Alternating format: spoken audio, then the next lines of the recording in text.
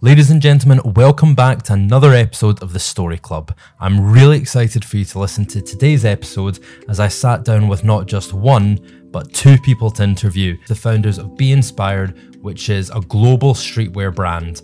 The founders, Stephen Robb and Mark Corcoran, joined me for this episode, and we covered everything from where they began, when they played football together, how that journey took them to starting their own fashion brand, the story behind the name, and their lessons that they've learned along the way, issues.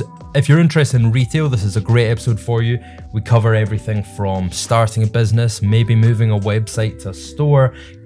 We don't stay on it for too long, but we do touch on the issues that anyone in retail, or to be honest, any industry, is feeling from Brexit and coronavirus, and also the lessons that they've carried over from football and they think have made a real difference to how they run Be Inspired. I hope you love it, and we'll jump right on in. Steve, Mark, thank you for joining me. No worries at all. I'm really excited about this. Just for you two, we've got a nice setup. Yes, my one microphone wouldn't do the job. An empty seat. Who's the other person? I think that's just the setup I've got. That's nice. The way I really like to just start this off is quite simple. Now this is going to be interesting, bouncing from both, but it's really just find out where you guys kind of got started. Obviously, I know it was back in the football days, so if you want to start there. Well, you go, Rob. I'll let you start. Me and Mark crossed paths when I joined St Mirren. He'd just left St Mirren and moved to Partick Thistle. We were in the same circle of friends. It was through a guy, Andy Dorman, who Mark was quite close with at the time. Teammates. We'd go in the town together, bit of coffee after training. I came through and I kind of got on really well with Andy, so it turned out that kind of joined our circle of friends, didn't you? Yeah, that was I was just like the loose one, just then. Even though you took my position at St Mirren, I let him. Yeah, the boys were just like, and you come. So it kind of just started from that. Whereas and myself and Mark just kept in touch over the years. It turned out that I ended up moving in with Mark. Aye, because you stayed with dorms for a while, didn't you? And then his missus moved over, and then when his missus moved over, Rob will just end up moving in my flat. Yeah, I'd moved through from Dundee, so I originally moved to Hamilton, and then I was kind of just I'd been told move to Hamilton, it's no far from Paisley, and boy for Dundee been told that, and it actually was about 45 minutes in the morning sitting in traffic in the M8. So ended up moving in with Mark, and our brains just kind of got working then. It's this football's not going to last forever. You're talking late 20s we were, maybe mid to late 20s. Betting wasn't going to make us rich either. No, it was just try to find something to do after training. So we'd end up going for coffees and just chatting about we should open a restaurant. We should try what business we're going to do. We had restaurant ideas and names for restaurants and everything. Can we get some of the names? We just it was Ricodo. It was me, Andy, and Robbo, and there was actually a unit at the bottom of the. Do you know the clock tower at the Tron? Yeah, and there was a unit there, and I think it's become some burger place. Burger or chicken bar now. It's next to that, but it was empty for ages, and we were like, we should start something. And we're like, Robbo, Coco and Dorms, we were calling Ricodo, but nothing ever But Dorms binned us and went back to America. Aye, he did. No, he went to Crystal Palace first, so he didn't know what the other was. Via Palace.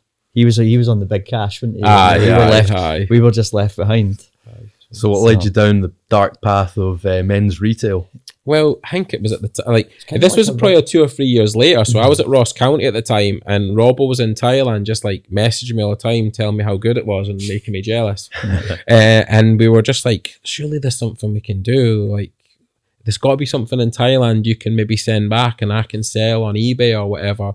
So I think Rob had been there for a while, and he's told the story about how he met manufacturers and became sort of friends, and he had a sort of t-shirt stall, so he was like, maybe we should try and sell these. So he was sending t-shirts back. I was spending my days off from football just wandering about the streets a little bit and seeing what was about and networking, looking at all the stalls on the street, seeing the manufacturers, and ended up becoming friends with some of them because some of them were supporters of the team that I was playing for.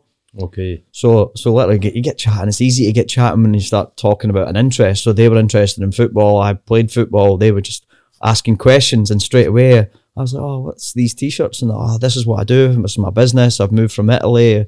some couple of guys were like, oh, we moved from France here. We've got a cargo business. So he makes T-shirts. I ship them around the world. And I think one of the suppliers was actually making loads of product for DC-10 in Ibiza. Okay. So he was making all the merch for they guys. So just getting chatting. He's like, oh, you should start your own brand and that. I'm like, yeah, whatever. I said, I'm just going to buy some T-shirts and send them back to my mate. He's playing for Ross County at the time.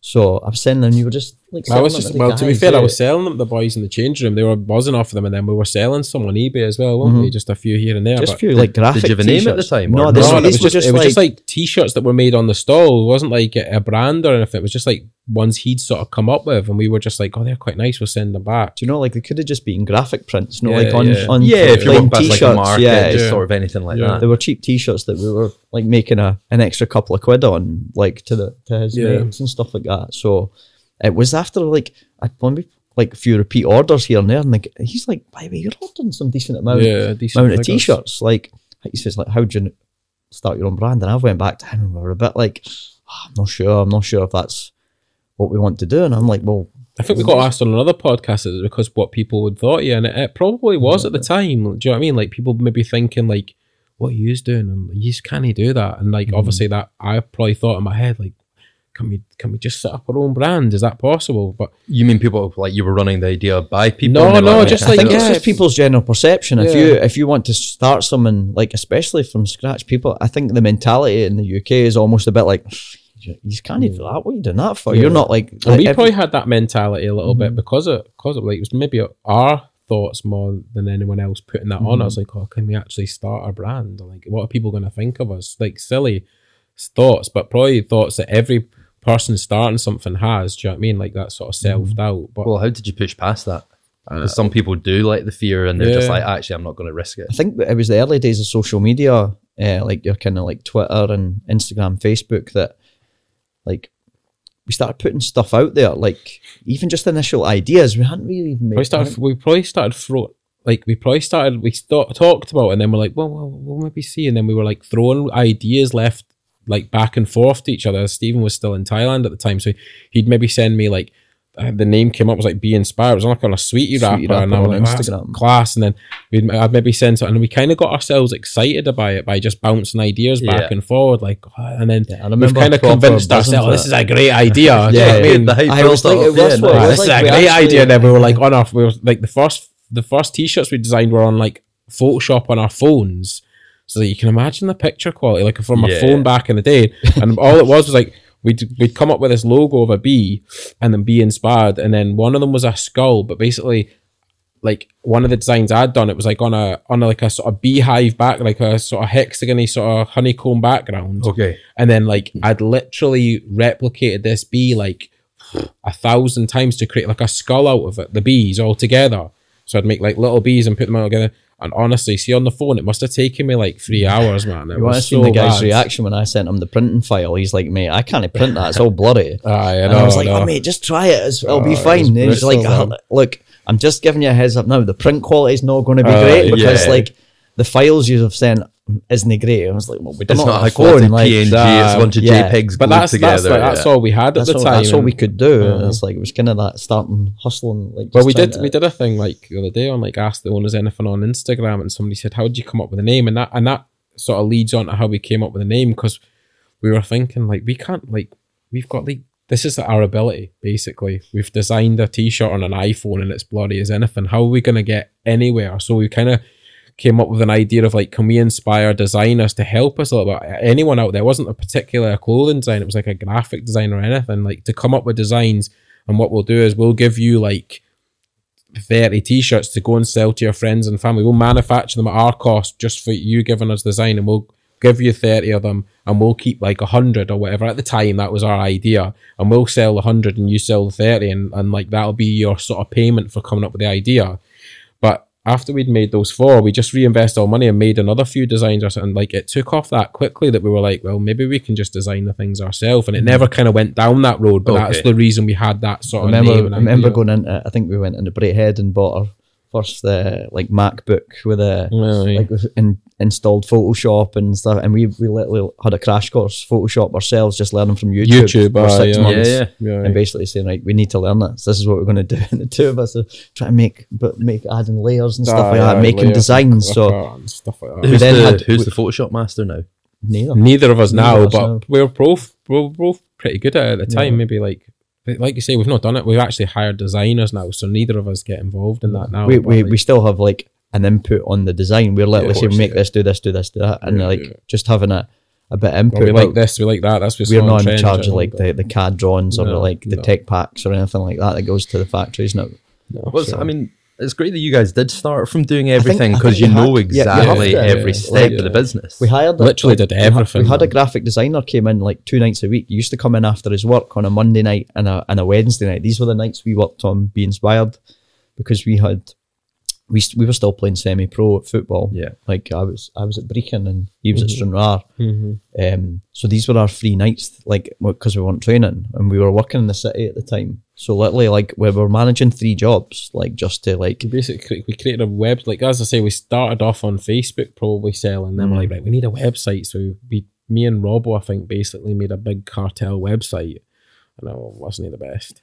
And then that boy graphic designer came in and he had a bit more sort of ability on the computer. So we all kind of got together. And did we make a Shopify one at that stage? I think we were at the stage where, just before he moved on. And then he left. And then obviously the boy that we've got now, Andrew, he came on. He's a massive part of the business now. And he helped. He like really created he's a basically good been store with for us. And Drew's been with us right from the beginning. Yeah. So Drew's a bit younger than we are. He's like 27, 28. And he's again self-taught, never been to uni, done coding, web design, marketing expert.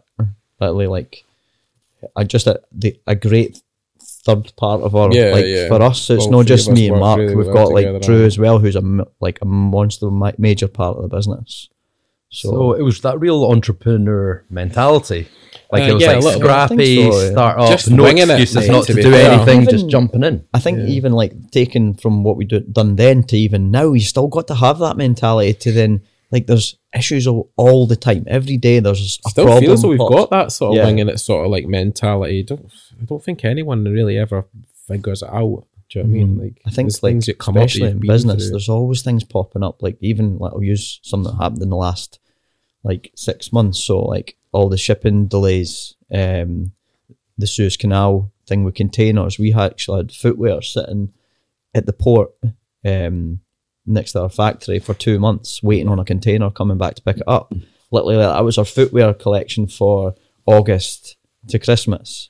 And they literally arrived on the Tuesday after Black Friday. No, So I it's think literally they like- got there May, June, July, August. Like they took like 7 months to get. Yeah. there. So that was like, you just have to adapt to these things. Like all our jackets arrived, majority of our winter jackets arrived on Black Friday when they're due to arrive like September, October, November. Yeah. And like our last container's still not here.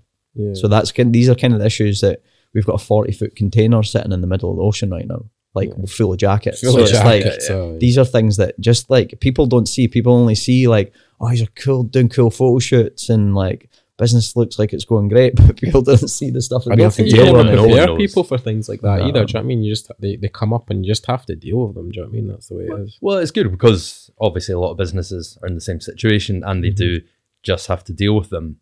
But back to like what I was saying about like that hustler entrepreneurial mentality, you guys still seem to get excited about it. It's like, because even you saying no one really figures it out, I agree, people have to adapt and change, but you guys seem quite energized by doing new things, new 'cause there's two of opportunities. us. I think if it was only one, I think it's hard. It would be really, really tough just doing it on your own. Like we've had no investors in the business, so it's basically just me and Mark that have like All the way through. Aye. like we just had to like, it's all self-funded, so everything's been reinvested in the business. So we've constantly done that up to now. It's just like, and you just have to like wing it and graft and like bounce off each other to like kind of get to the next season, to the next season, to the next season. Having So- said that, we always say as well, like we do buzz off the brand. We do buzz off it. Like if I believe if I can get anyone in a room with me and talk about Be Inspired, they'll leave that room going, that's a great company. I'm gonna maybe check out the website and buy something. Yeah. Like I just feel like, because I feel that passionately about what we do and how hard we work on it and how much we enjoy it. Yeah, we used to go down and meet, like, our sales agent is based in Manchester. So again, we're like probably 98% direct consumer through our website. But we had a sales agent in Manchester. We were doing some wholesale. Okay. So like we'd have meetings with like the Foot Asylum, a company in Ireland, DB8. And like we used to go to the meetings because like we knew we could win, like get a buy off with them your because enthusiasm just with our enthusiasm. yeah. And then they would come in, chat to us, and they go away, and within a day or two there'd be a purchase order come through for like thousands of pieces of our new collection. So no, that's just something that like I don't think we'll ever lose is that enthusiasm for what we For do. the business, right? No, that's awesome. So there's a couple of points I want to jump back to. Just the name of Be Inspired. You said it was on a sweet wrapper. It was like it was somewhere in Thailand. Yeah, wasn't it? It was like when I was in it was a Thailand, picture on. It was like on social media. It was just like a It was black a girl's wrapper page, with Be and she'd Inspired on basically it. like a photographer, and it was a sweetie wrapper. It's like Right. Be Inspired on it. So I was just like, oh, that's a cool name. I actually like because Was it spelled the same way? B. No, it was it was just BE, Inspired. but it just it gave was you like that. it was almost like I feel like all brands have got a logo, so it was almost like It was it's like- probably a bit simplified back then. I'm like, oh, we need a logo. Yeah. We need the name to match the logo and stuff, and that's kind of how it came about. But no, No, I just wanted to make sure I picked up on that, right? yeah. So that's interesting as well. You guys saying, because it's the two of you, you're able to, it's been easy to like bounce off each other and share ideas. Sometimes that can go the other way. So would you guys, if you were to, I know this is simplifying it, but if you guys were to like talk to like younger people and stuff, would you say always go into business with somebody, always go into business with a friend, always have a partner?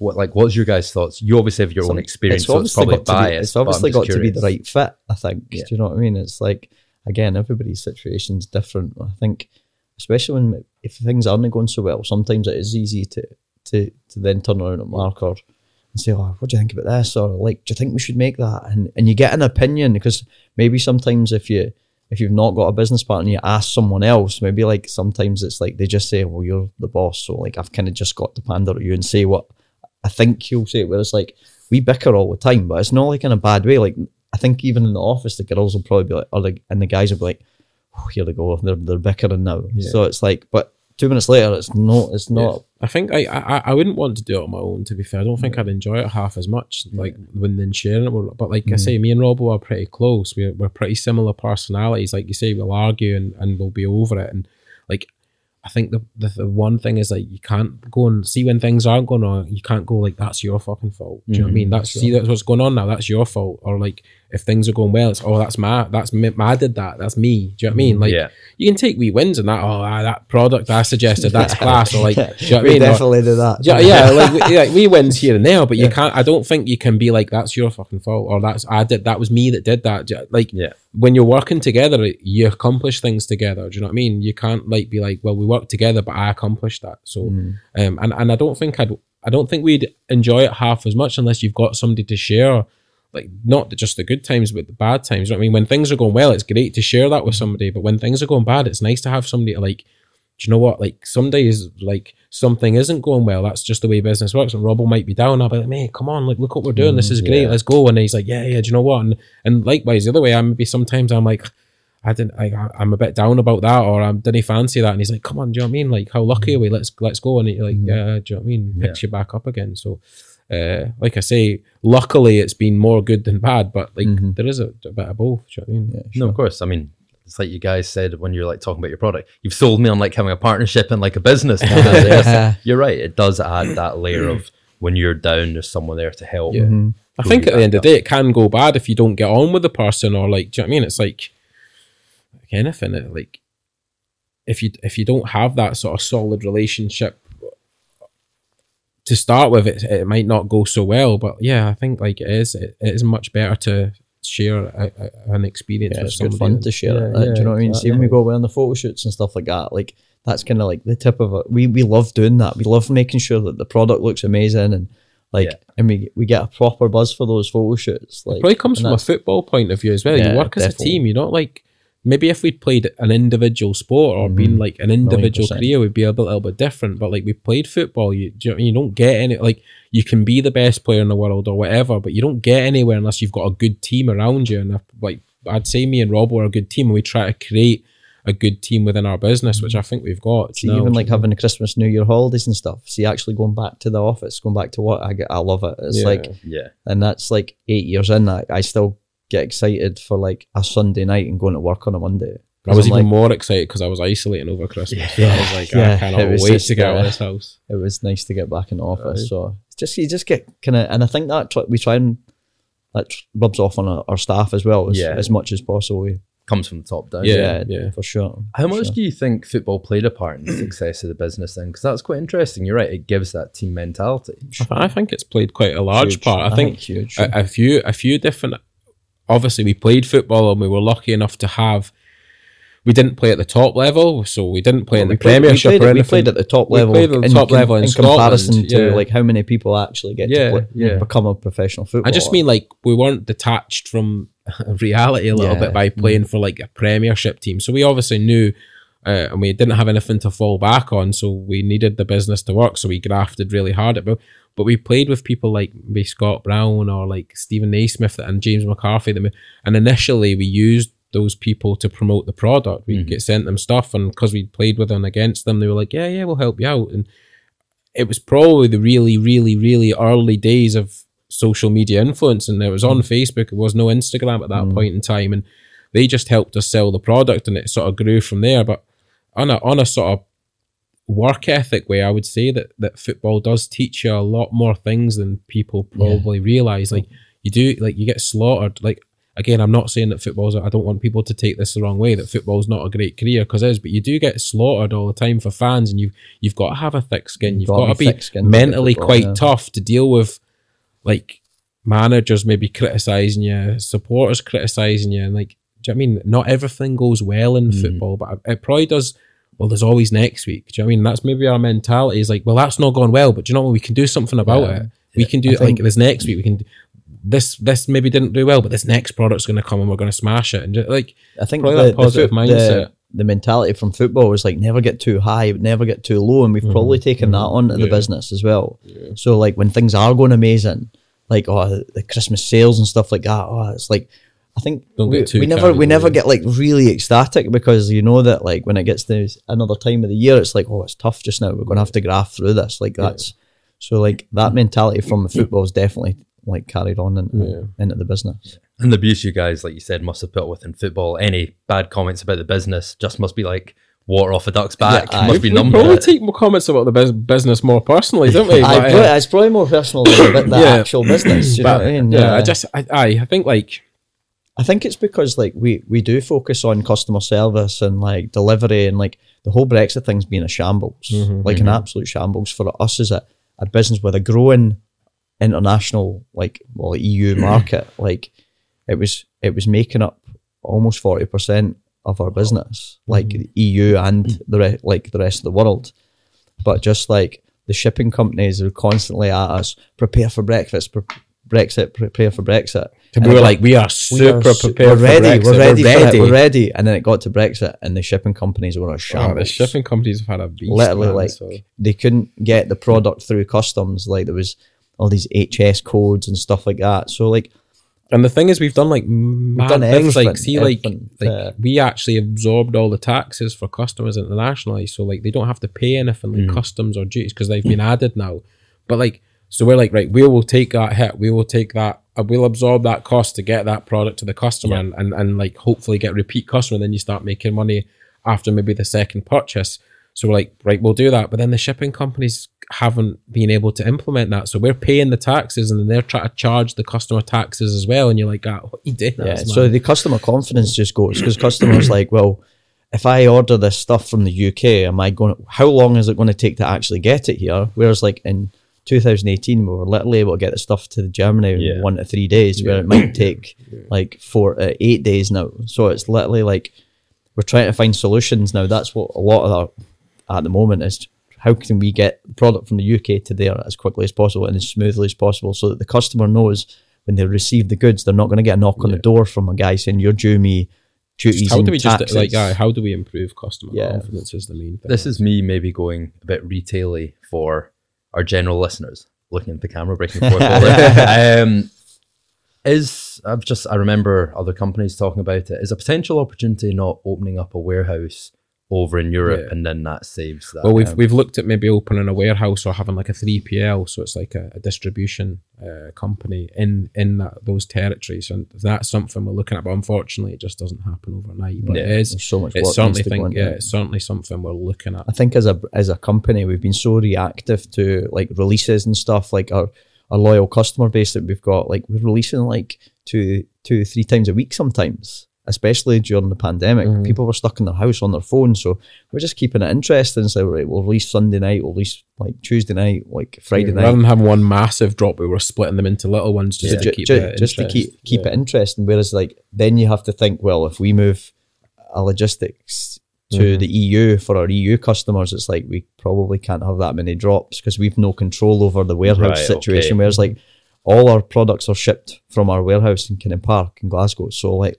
all over the world. So we've got full control over everything. So when the delivery comes in, we can plan when that's coming out, when this is coming out. So again, it's like it'll come down to planning. So what model have you guys preferred? Again, going retailing, have you enjoyed doing like fresh new drops quite regularly, or do you miss the old model of here's our autumn winter stuff, spring summer? Because I know a lot of brands I don't think we've ever done like spring, summer, autumn, winter. I don't think we've actually done like, but I do think we maybe need to a bit of a hybrid between both. So like we drop like a larger collection and then you sprinkle some smaller like fresh, interesting collections. So it's like there's a large amount of stock on the website that's your main core like product, and then it's like, well, here's a wee like spicy number to get you interested and then get you on the site. Again, that's been direct to consumer again. Because like literally like it's up to us. Whereas like when you want to sell to retailers like ASOS and Zalando and JD Sports and stuff like that, then they're buying like 6 to 8 months in advance. So it's literally like say for example, like ASOS will be buying their jackets now for the winter, probably even bought them already, but like our jackets are just like, we're just sampled and ordered now. So it's literally like have to be mega prepared in advance if you want to like stock shop. So an option that we might look at is actually opening our own stores. So like just even start with a flagship store in a great location so that people can like, it's almost like a billboard as well. Yeah, I mean these days people want to go in and experience a brand, because like websites, you guys are obviously established by now, but websites and new streetwear especially is like popping up all over the place. Like the what makes you stand out like obviously like improved greatly, especially with the online marketing, advertising and stuff like that. Competition is pretty fierce. So I think one of the things that came from, like I say, we put a thing out to Instagram, Facebook, Twitter, like ask the owners of the company any questions you want and stuff like that. And was some mad questions, but a lot of it was, are you opening a shop, are you opening a pop-up, are you opening a shop, just like where's the shop going to be, and can you open a shop in like America, so it's like, I do think as much as people say the high street's dying, I do think people like a store, they like an experience, and I think it gives credibility to a brand, that because not everyone has a store, do you know what I mean? Not everyone has a shop, so plus not everybody shops online, you know, so it's like people like to try stuff on, check the fabric, and this is obviously stuff that we put a vast amount of time into making sure the product is great. So it's like we're trying to sell a picture, a photograph online, then actually someone be able to try the product on. I still think, even as I'm looking at buying stuff now, like a big brand, Nike, do you know what I mean? And it's like, I don't really know what size I am. I've not been in a shop for ages to try something on, and sizes are all changing left, right and centre, like, because obviously fashion changes. So maybe like a few years ago everything was a bit tighter, it's become a bit looser now. It's like, what size are you? And it's like, without actually being able to go into a shop, like I don't know what size I am. So like that's obviously something that like plays on people's minds as well, I think. Yeah, I mean, you guys know I come from a background of bricks and mortar, so I will always preach the absolute value I think there is in having a store, especially as digital marketing costs go up and high street, you know, like square feet, whatever, is getting cheaper. So I think you'll actually find a lot of brands are probably doing the same, and you'll see more shops. We spoke to the boy at Trespass, is it?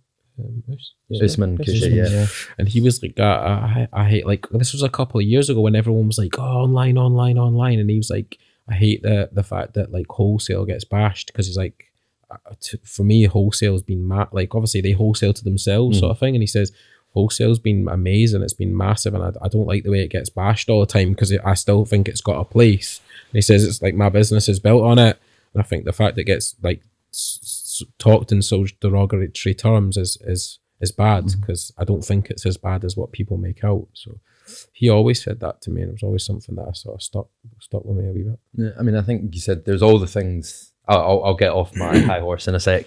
The thing about people saying like the high street nine stuff is, it's like you guys said, you focus on the product, you focus on the customer experience, the customer service. I mean, I remember I went into I won't name it, a sports store, and I was looking for like a size medium shorts. Took out the short, and they had it in a size large. Went looking for somebody to see if I could find, if they could get it in a medium. One person at the cash desk. That was it, the only member of staff there. And people don't have patience anymore when you've got so many options. I gave it 5 seconds and I left. And that's the general experience in a lot of stores, where a lot of companies try and keep costs down so they don't have too many staff because they don't want to pay them. But then the experience is terrible. Then people don't go into shops. Then it's easier for me to go on my phone, order it in medium online. Yeah. You could have done it's that. more like we we talk about having a store and say like, if you have a store, we want to create an experience. We don't necessarily know what that experience is yet, but we want to create like an experience. So that you go to the store and it's like you get something out of it. Like obviously you buy a product, was good. you I get went through the something out door. of It wasn't just enjoyed like that. getting like loads of product thrown in your face, but is there something you can do in the store, or something you can like see, or we're something throwing you about can get? silly ideas like, you could have a coffee shop, or you could have like a barber's there, do you know what I mean? Or just anything really, or you could have like, we were talking about like, you could have like so we were a players lounge, do you know what I mean? Like an area that showed the football, you get a beer or whatever, a changing room, sort of a VIP, just something that differentiated yourself against all the other competition. And like obviously we want our product to do that as well, but we also maybe want, like you say, an experience in store that's a little bit different than what everyone else has. I think one of the facts would be you guys as well. I think people knowing they could meet the found, because you guys are so involved in the brand. You're not like hidden behind the scenes. Yeah, I think people would be like, walk in, just be like, oh my God, I can meet the founders. And you guys would talk passionately about the brand. Before you know it. The things we've posted on social media, I think like we try and come across that it's us, that it is us that's talking back to the customer. So if a customer sees a post like, oh, do you want to ask the director or the founders any questions, then like they know they're going to get a reply. So like we try and interact with as much as possible on social media. The two of us were looking at our screen time yesterday, which is an absolute disgrace. Dare I ask, are we at double figures or? No, not double. No, like I looked I'm at about something 45 minutes in a year. Mine's at 820, which I think is fast. I was like, in a year, I look at my phone like 100 days out the year. I was like, that's mental. Like I spend 100 solid days on my phone a year. That's mad. I don't know why Apple brought that out. It's like nobody really wants to know. It just makes me feel really, really bad about myself. I was like, imagine what I could do with 100 hours. But you guys have a successful business. It's for the business. You can validate. I say it's for the business. But when I it's do the same. 9 at night and I could just be sitting chilling and I'm still like scrolling through Instagram, just like looking at competition I'm research. looking for trends and that. Yeah, it's normally like, how do I swing the golf club better? That's normally what it is. So I'm curious, you guys do both B2C and wholesale. How do you find that? Start with B2C. Difficult probably, because we're probably a predominantly B2C business. Business to consumer. Direct to consumer business. So that's our model and that's how we've built things, and we're quite close to like probably not as close to market as like we used to be, but we're more organized than we used to be. But yeah, we're quite close to market. So it's like 3-4 months before the product comes out, we've got it all ready and it's sorted. Like gets sent to the factory, designs come in, we order it, and then we should ship it, and then it goes straight on the website. To be a sort of business to business, like wholesale, we need to be way more organized. So we're trying to get to a situation where we've maybe got like a wholesale collection that we produce in advance, that's sort of like through the year, and then we maybe add the sort of direct to consumer part into that as well. So you've got a little bit of a hybrid between the two, that wholesale can buy from that collection as well if they want to, but it's maybe we don't carry the quantities, and if we can get like a few key accounts, we had key accounts before, but we pulled out of wholesale just because our international grew so much that we couldn't service both properly. and we didn't want to ruin any real relationships with people. So we said, like, we're going to take a step back for wholesale. So we're this year, we're sort of, we were back in it last year. I got like 60, 70 independent stores, but we'd like to try and get like a couple of key accounts this year. But obviously last year with the pandemic and everything, key accounts have got stock up to their eyeballs that they're trying to get rid of. They're not looking to really bring on any new brands. So that's something we're really looking at this year. And if we can maybe have some sort of forward orders off them and like just sort of bridge the gap between like being close to market and being organised enough to be in wholesale. Yeah, and again, our own store may do that. I'm not saying we're definitely going to get a store, but something we're definitely like interested to do. Yeah. So assuming none of your wholesalers are listening, and feel free to not answer, what direction do you think you take things? Because I know a lot of brands, Nike, for example, they're pulling back from wholesale a lot because the way people, again, back to that experience with the product, if someone was to go into one of these independents, you know, grab a Be Inspired t-shirt and maybe the service in that shop wasn't up to scratch or it was a terrible thing, the brain just seems to link it to the brand, not to the store. So that's obviously a fear for even looking at like a shipping company, if we're sending it from the website, it leaves, the customer gets a text message that it's been dispatched from our warehouse, it's on the way, and the delivery service is even delayed by a day. It's like the blame it. Nobody ever says I'm annoyed at the delivery company. They say, oh, the review says, oh, I ordered and it took ages, and I fully understand that because it's you're buying for the brand. It's up to us to get to the customer. Do you know what I mean? But it's annoying for us as well, like because we don't want that. We want the service as soon as the customer gets to get there ASAP. Yeah. So we're as annoyed as the customer, but their annoyances at us and our annoyances at the courier company. It's just a bit of a circle. So do you have an idea of where you might want to take things? Is the ideal? I think we would like to have, obviously, as Stephen's touched on, ideally in an ideal world, we'd like to have like a flagship store or a couple of stores that people could come in and experience what we want them to experience and be inspired, feel the product, stuff like that. And maybe have like a couple of like key accounts, like bigger like premium sort of wholesalers that you like. It makes your brand credibility go up, and it's good to be in their stores. Do you know what I mean? Yeah. And then also obviously mar that alongside a direct to consumer online. You're probably business. Looking like say an 80-20 split.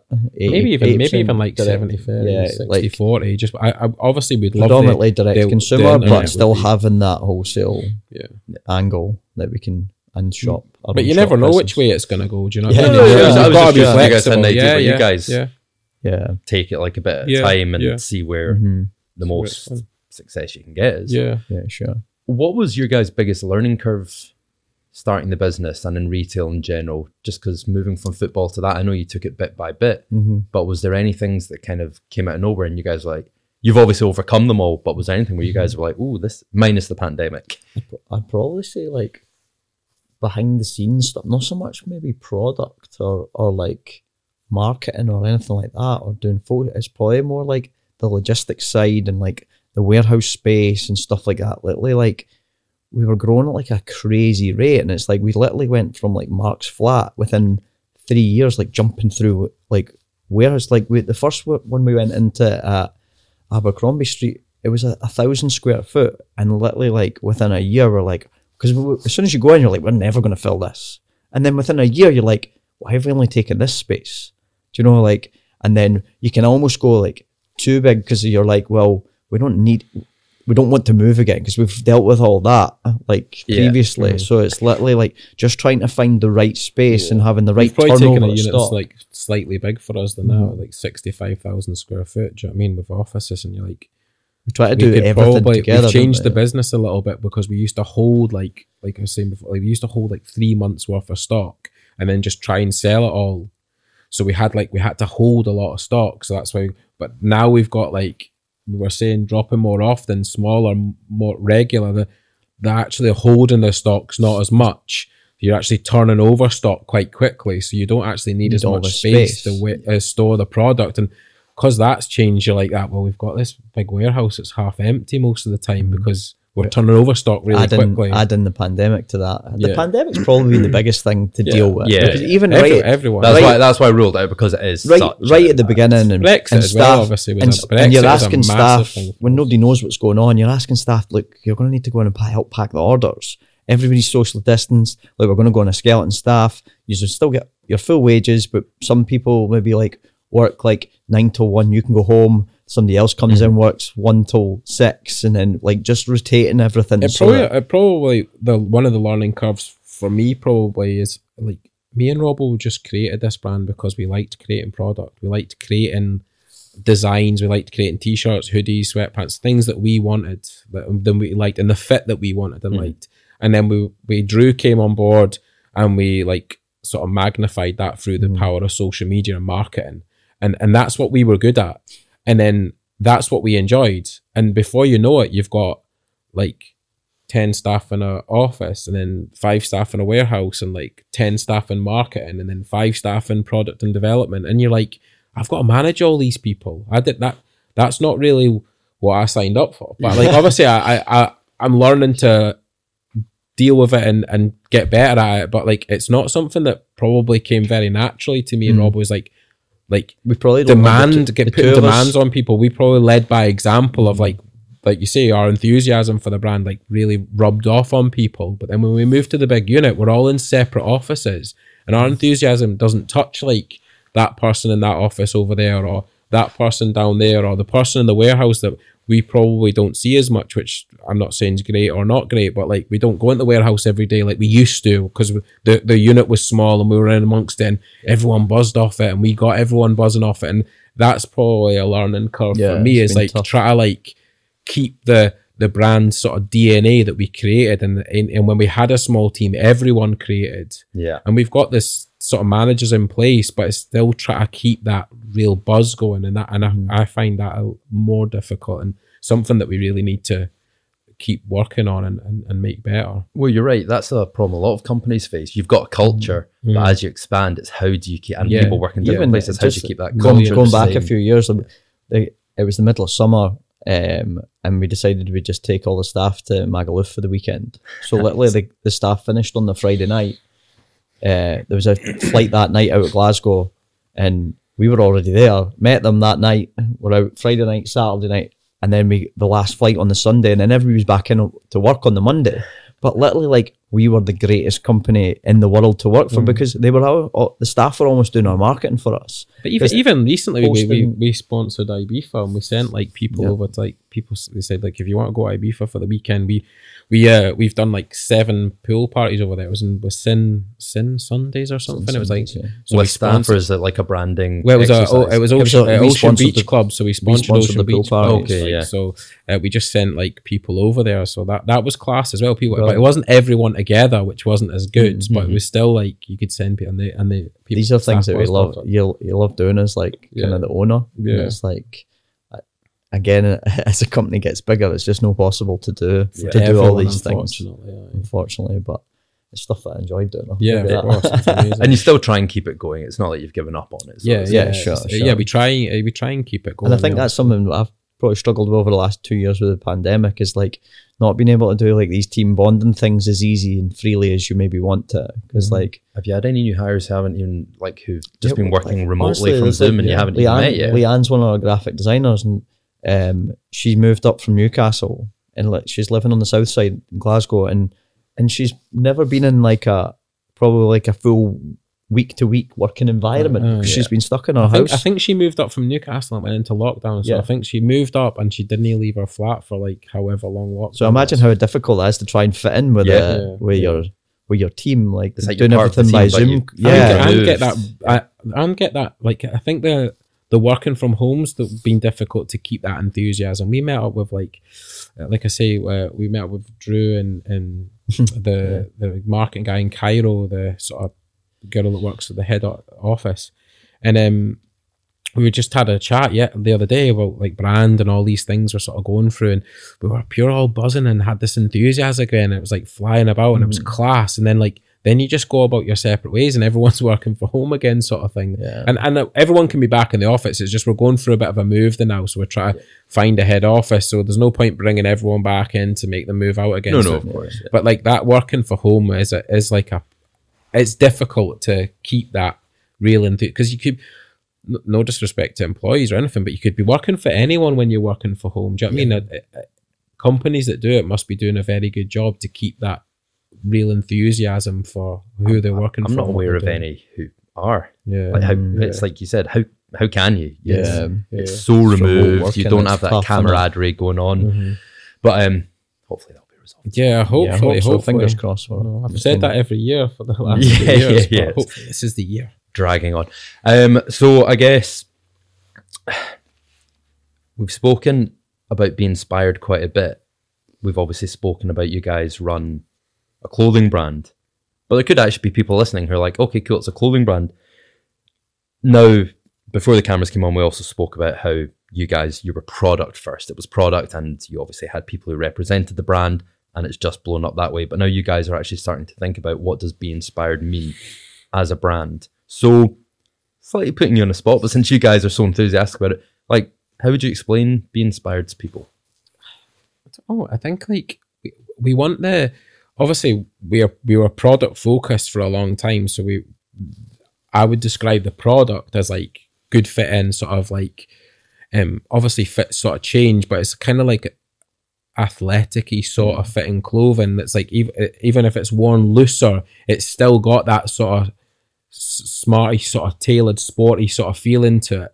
It's not just like big and baggy and it hangs off you. We try and make clothing that makes people feel good and want to good, athletic, do sport, be active. Like, but it's not strictly active wear, is it? No. Even when it's like jeans, style. even jeans and like a hoodie and stuff, we still want it to fit in that sort of like athletic-y, sporty sort of way that makes you feel good about yourself when you look in the mirror. We're probably not that brand that like stuff hangs off, like mad oversize, like hangs off you or things like that. But from a point of view of like brand idea, we have been discussing it a lot recently, and it's something we're working on, like sort of like branding and sort of tone of voice and the thought process of the brand. And I think obviously a lot of it comes down to like how we started the brand, how inspiring our story is, and that's like something that we'd like to push as our story of like going from literally, like I think we said a few weeks ago, it was literally you get to 30, 31, 32 and basically somebody tells you can't like do your job anymore. We were footballers and you're literally at a point where it says, well, you need to get a new job now. So it's like, well, we've had to start from scratch. So literally, like, I know we spoke earlier about the whole Molly May thing. It's like, and like she was getting criticised, but like she's had to work to get to where she is. Like, she had to build her followers on Instagram. No matter how she's done it, doesn't matter how she had to do it. This doesn't come automatically. So like, it's like as a brand, like we're obviously trying to inspire the people who like follow us and buy our products, like that you can chase your dreams and do something that like it's maybe a bit out of the ordinary. It's like it's not normal for what we've probably done. Don't get me wrong, luck does come into it. I'm not going to say we've sat and not had any luck. We met Drew, the person that did the market, and that's luck. Robbo met that person in Thailand that made t-shirts in the first place. That's just being in Thailand is lucky more than anything. Like that's no often that. So we obviously just started the company with like £300 and we've built it up to where it is now. Do you know what I mean? So it's like people like, and that's just two ex-footballers. Like we didn't have like lots of money because we played in Scotland. Like I say, we've invested £300 each and we've got it to it. So like it is possible for people to do these things, and I think that's one of the things we is in like inspired determination, never give up. Like, do you know what I mean? Commitment and courage. And like committed. To like just like we look at sort of football never sort of get side too of high, things. too low. Do you know what I mean? It's like these traits that we've taken maybe from football that it is our brand. That's our brand story. So you look at people like footballers, like even like sort of like Andy Robertson, like he's come from like Queen's Park and then he went to United and then Hull and he's like played for Liverpool, won the league, Champions League. That's an amazing story. And John McGinn's story. John McGinn, going from St Mirren. I was at St Mirren with John, and John probably not mind me saying this, but he was at under 15s and he was literally on the bench for the under 15s, close to, and the next level up was literally to go full time. And his big brother was playing in the first team at St Mirren. There's probably a likely chance if his big brother wasn't in the first team, then he maybe got released. His path could have been different, but literally his work rate and hard work was to go to break through those barriers of being on the bench to then pushing into the first team to then now playing for Aston Villa and being obviously top it's player not for just Scotland. hard, but you got to have ability, but you don't get anywhere in life without working for it. Do you know what I mean? It's not. You're very, very lucky if somebody comes and hands you something on a plate. Yeah, sure. And I think, like, again, that comes for a football sort of side of things. That would, like, especially at St Mirren under Gus McPherson and Andy Millen, like, you don't get anything without hard work. Do you know what I mean? They proper drummed that into I you. think all the managers that I played with under in Scotland, like, trying to almost take a little bit. It was, I never felt any managers approachable. Like when they always had that fear factor, and like we tried not to have that fear factor. But I think, like, if we met any of our old managers now in the street, like, you chat away to them, no problem. But see, when you're playing, like the headmaster it's like effect. it's like the headmaster. Where it's like, we don't want our brand to be like that a wee bit. It's like, I want to be approachable so that a staff member. It's almost, I want to get the results that they got by doing that, because they did get that out of you. But I want to be more approachable because I maybe didn't enjoy my time as much as I could have. Yeah. Do you know what I mean? It's like having a bad boss. Yeah, Even not saying they were They- bad. yeah, but not like yeah, a strict sure, boss. yeah, yeah. strict, It's like yeah, strict yeah. Do you know what I mean? boss, But they yeah. probably got the best out of you, Yeah, maybe. for sure. But like, I don't want my staff to not enjoy it or have the, like, probably the feelings of anxiety that I had at times. Do you know what I mean? I mean, I love how detailed the answer was, but that's so hard to represent as a brand, Yeah, isn't it? yeah, It's no, so hard That's to our, how and do that, you that's the thing. focus That's that our in? brand, isn't it? That's our story. So Yeah. it's like, and with And I so think much that we're competition working, in we're the working with somebody to, like, make that a To more amplify- to concise amplify answer, that. because, like, that took 15 minutes to explain. When we're telling a customer it needs to be bang, and then the customer gets it. So we're working with people to try and make it more concise, and then we can put that over to the customer. Well, imagine you guys get a lot of like young people approaching you who want to start their own fashion brand and ask for tips and stuff.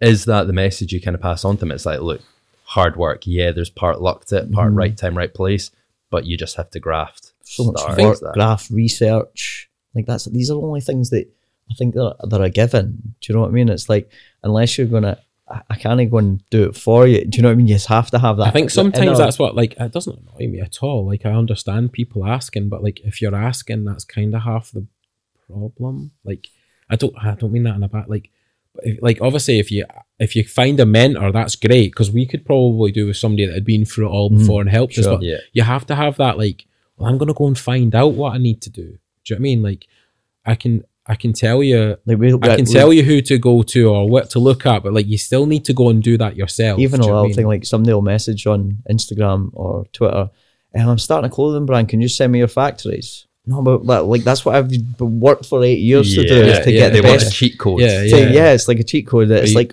you usually just say go on Alibaba and there's I'm not being millions funny, in we there. probably done that in the beginning, and I can understand why people do it. Yeah. But looking back, it's like, these things you have to just work on yourself, like in sampling and trying out different people and different things to try and get the winning result. Yeah.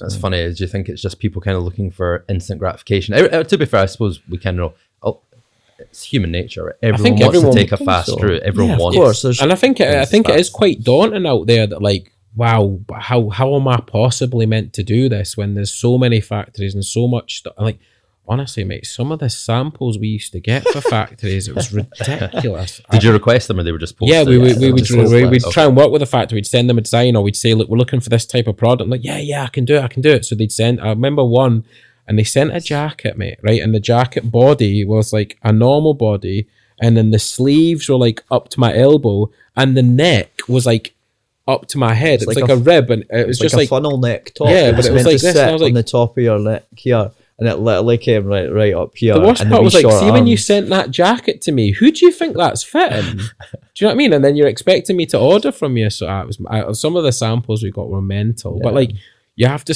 keep searching through and search, and then you come across one, you're like, oh, that's all right, and then you work with people, and the more you work with people, you get led onto something else, and then they lead you onto something else, or a designer, and then they lead you onto a factory, and you end up sort of going through. But yeah, it is difficult. Do you know what I mean? I'm not saying like, oh, it's easy to do, but unfortunately, when people ask you can't just go, like, a lot of the times as well, people are like, how do I start up? What factories use? And it's like, well, our minimums are like way more than a startup's gonna. Yeah, Like, don't get me wrong. We got lucky in the beginning. We were making like 25 of a style. Yeah. And I So think that definitely helped. That us. definitely helped because you like straight away. It's like a good feel. Like, see if you're left with like loads of stock, it's like.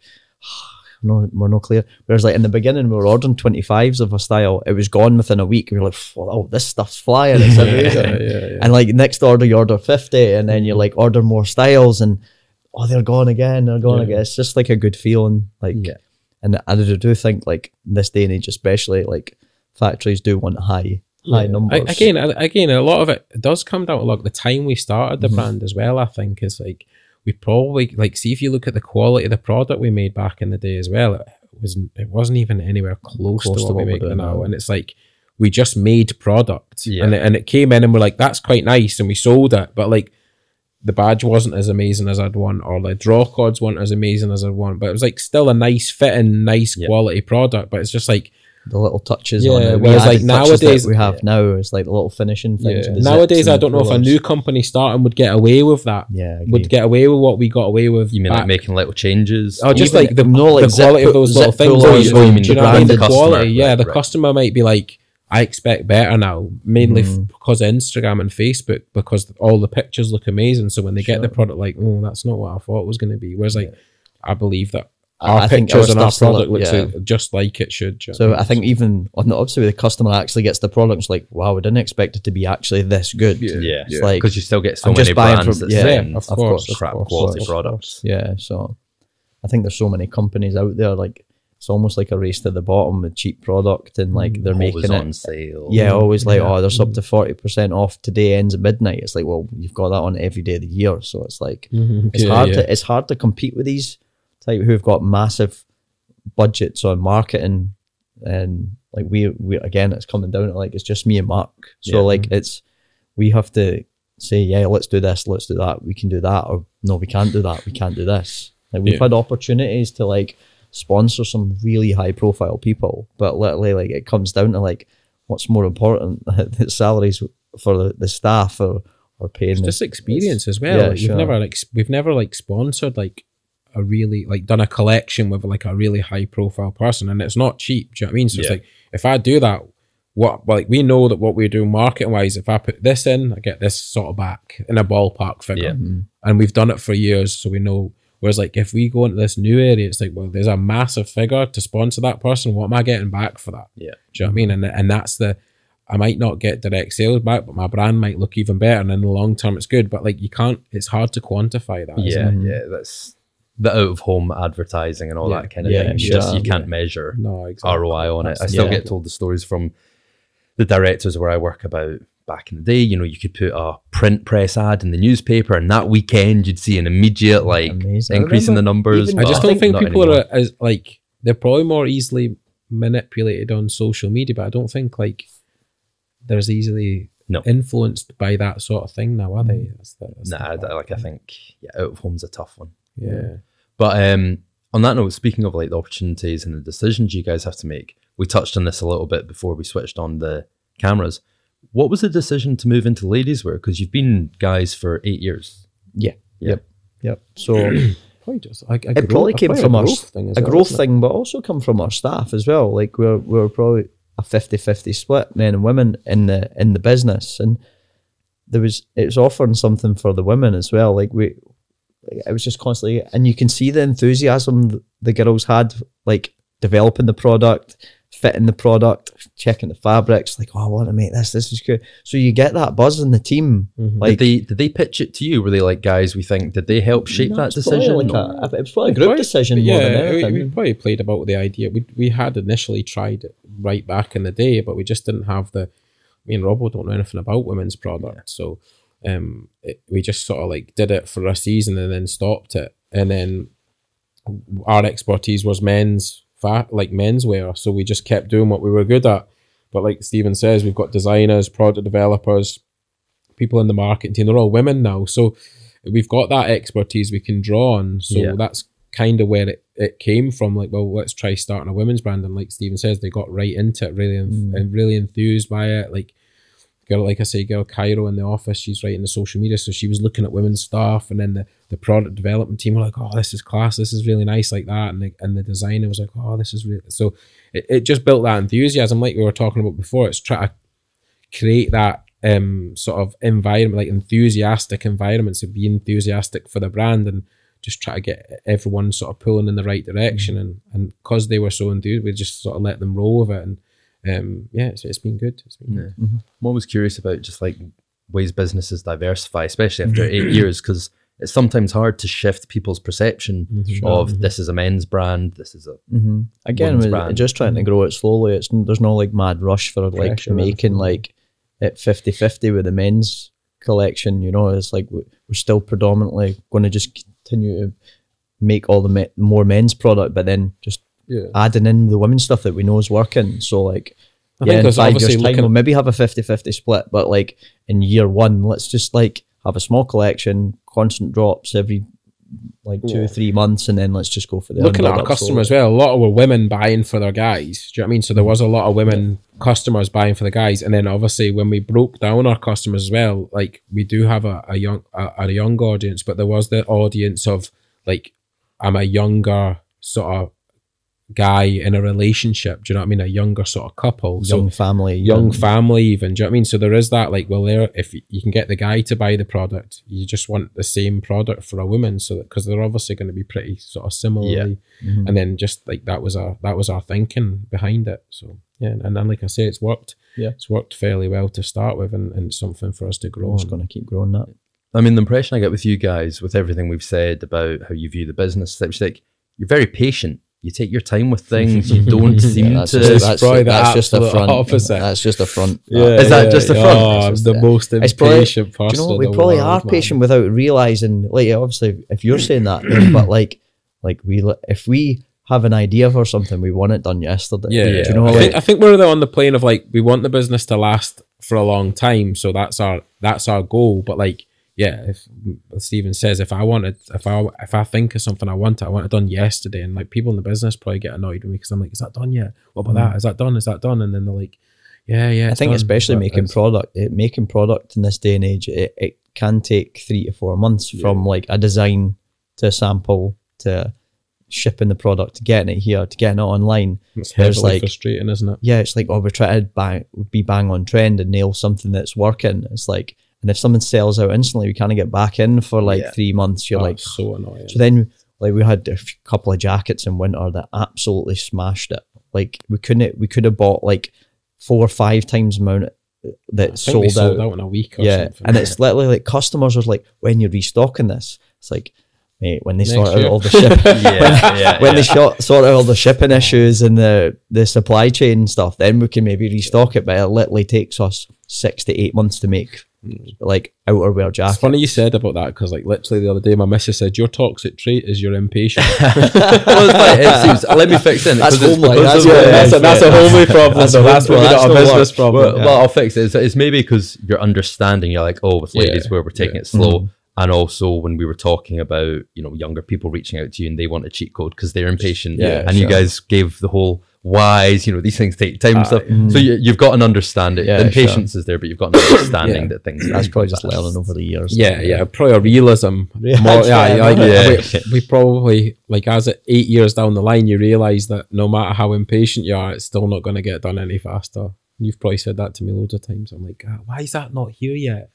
Be here when it's here. No, I like that. It's good wisdom. So I guess just to wrap things up, something I always like to get is just a piece of like value or wisdom that you'd pass on to anyone listening. So we're at the opportune moment. There's 2 of you. Be patient. I think like Robbo touched on it for me, and somebody had asked me in a podcast before. I'd gone to play football from junior football to senior, and it was, I'd gone from Linlithgow Rose to Hamilton, and this first 6 months hadn't gone particularly very well for me. That's an understatement.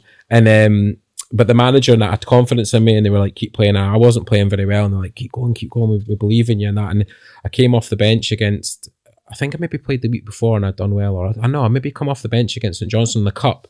and I got the ball and I beat 2 or 3 players and I put it in the bottom corner. We went 1-0 up in the cup and I went mental celebrating, probably too far. And then in the 90th minute, I got the ball and I tried to felt me on the edge of the box and I tried to dribble and I got caught on the ball and it went out wide, got swung in, they scored and then they went through.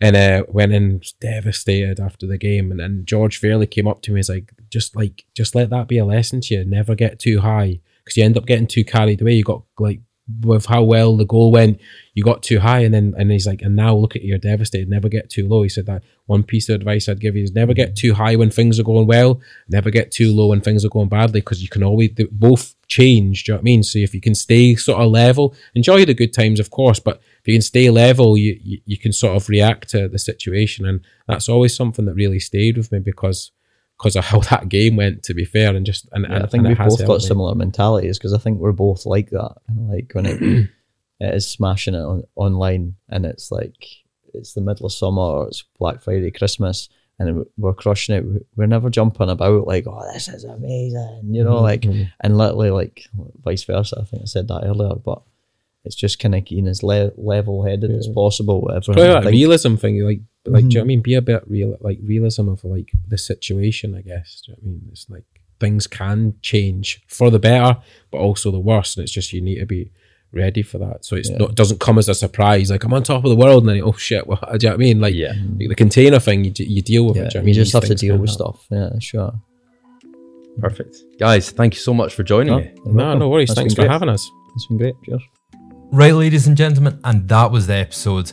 I hope you enjoyed it. For the non-Scottish people, I hope you were able to keep up with the accents. There will be clips going on the Instagram page, which I always put subtitles on just to be safe. You can find that on Instagram at the Story Club Podcast. And if you enjoyed that episode, please do leave a review, whether you're listening on Spotify or Apple or any other channel. Please do leave a review. It's great to get feedback. If you want to send me it directly, you can get in touch on Instagram. The more feedback I have, the more I know the direction the podcast is going is right for you guys. Anyway, we're going to be taking a wee hiatus next week as I'm working on a wedding shoot this week, so I won't have much time to edit the podcast or create the content, but we will be back with a new episode in 2 weeks' time.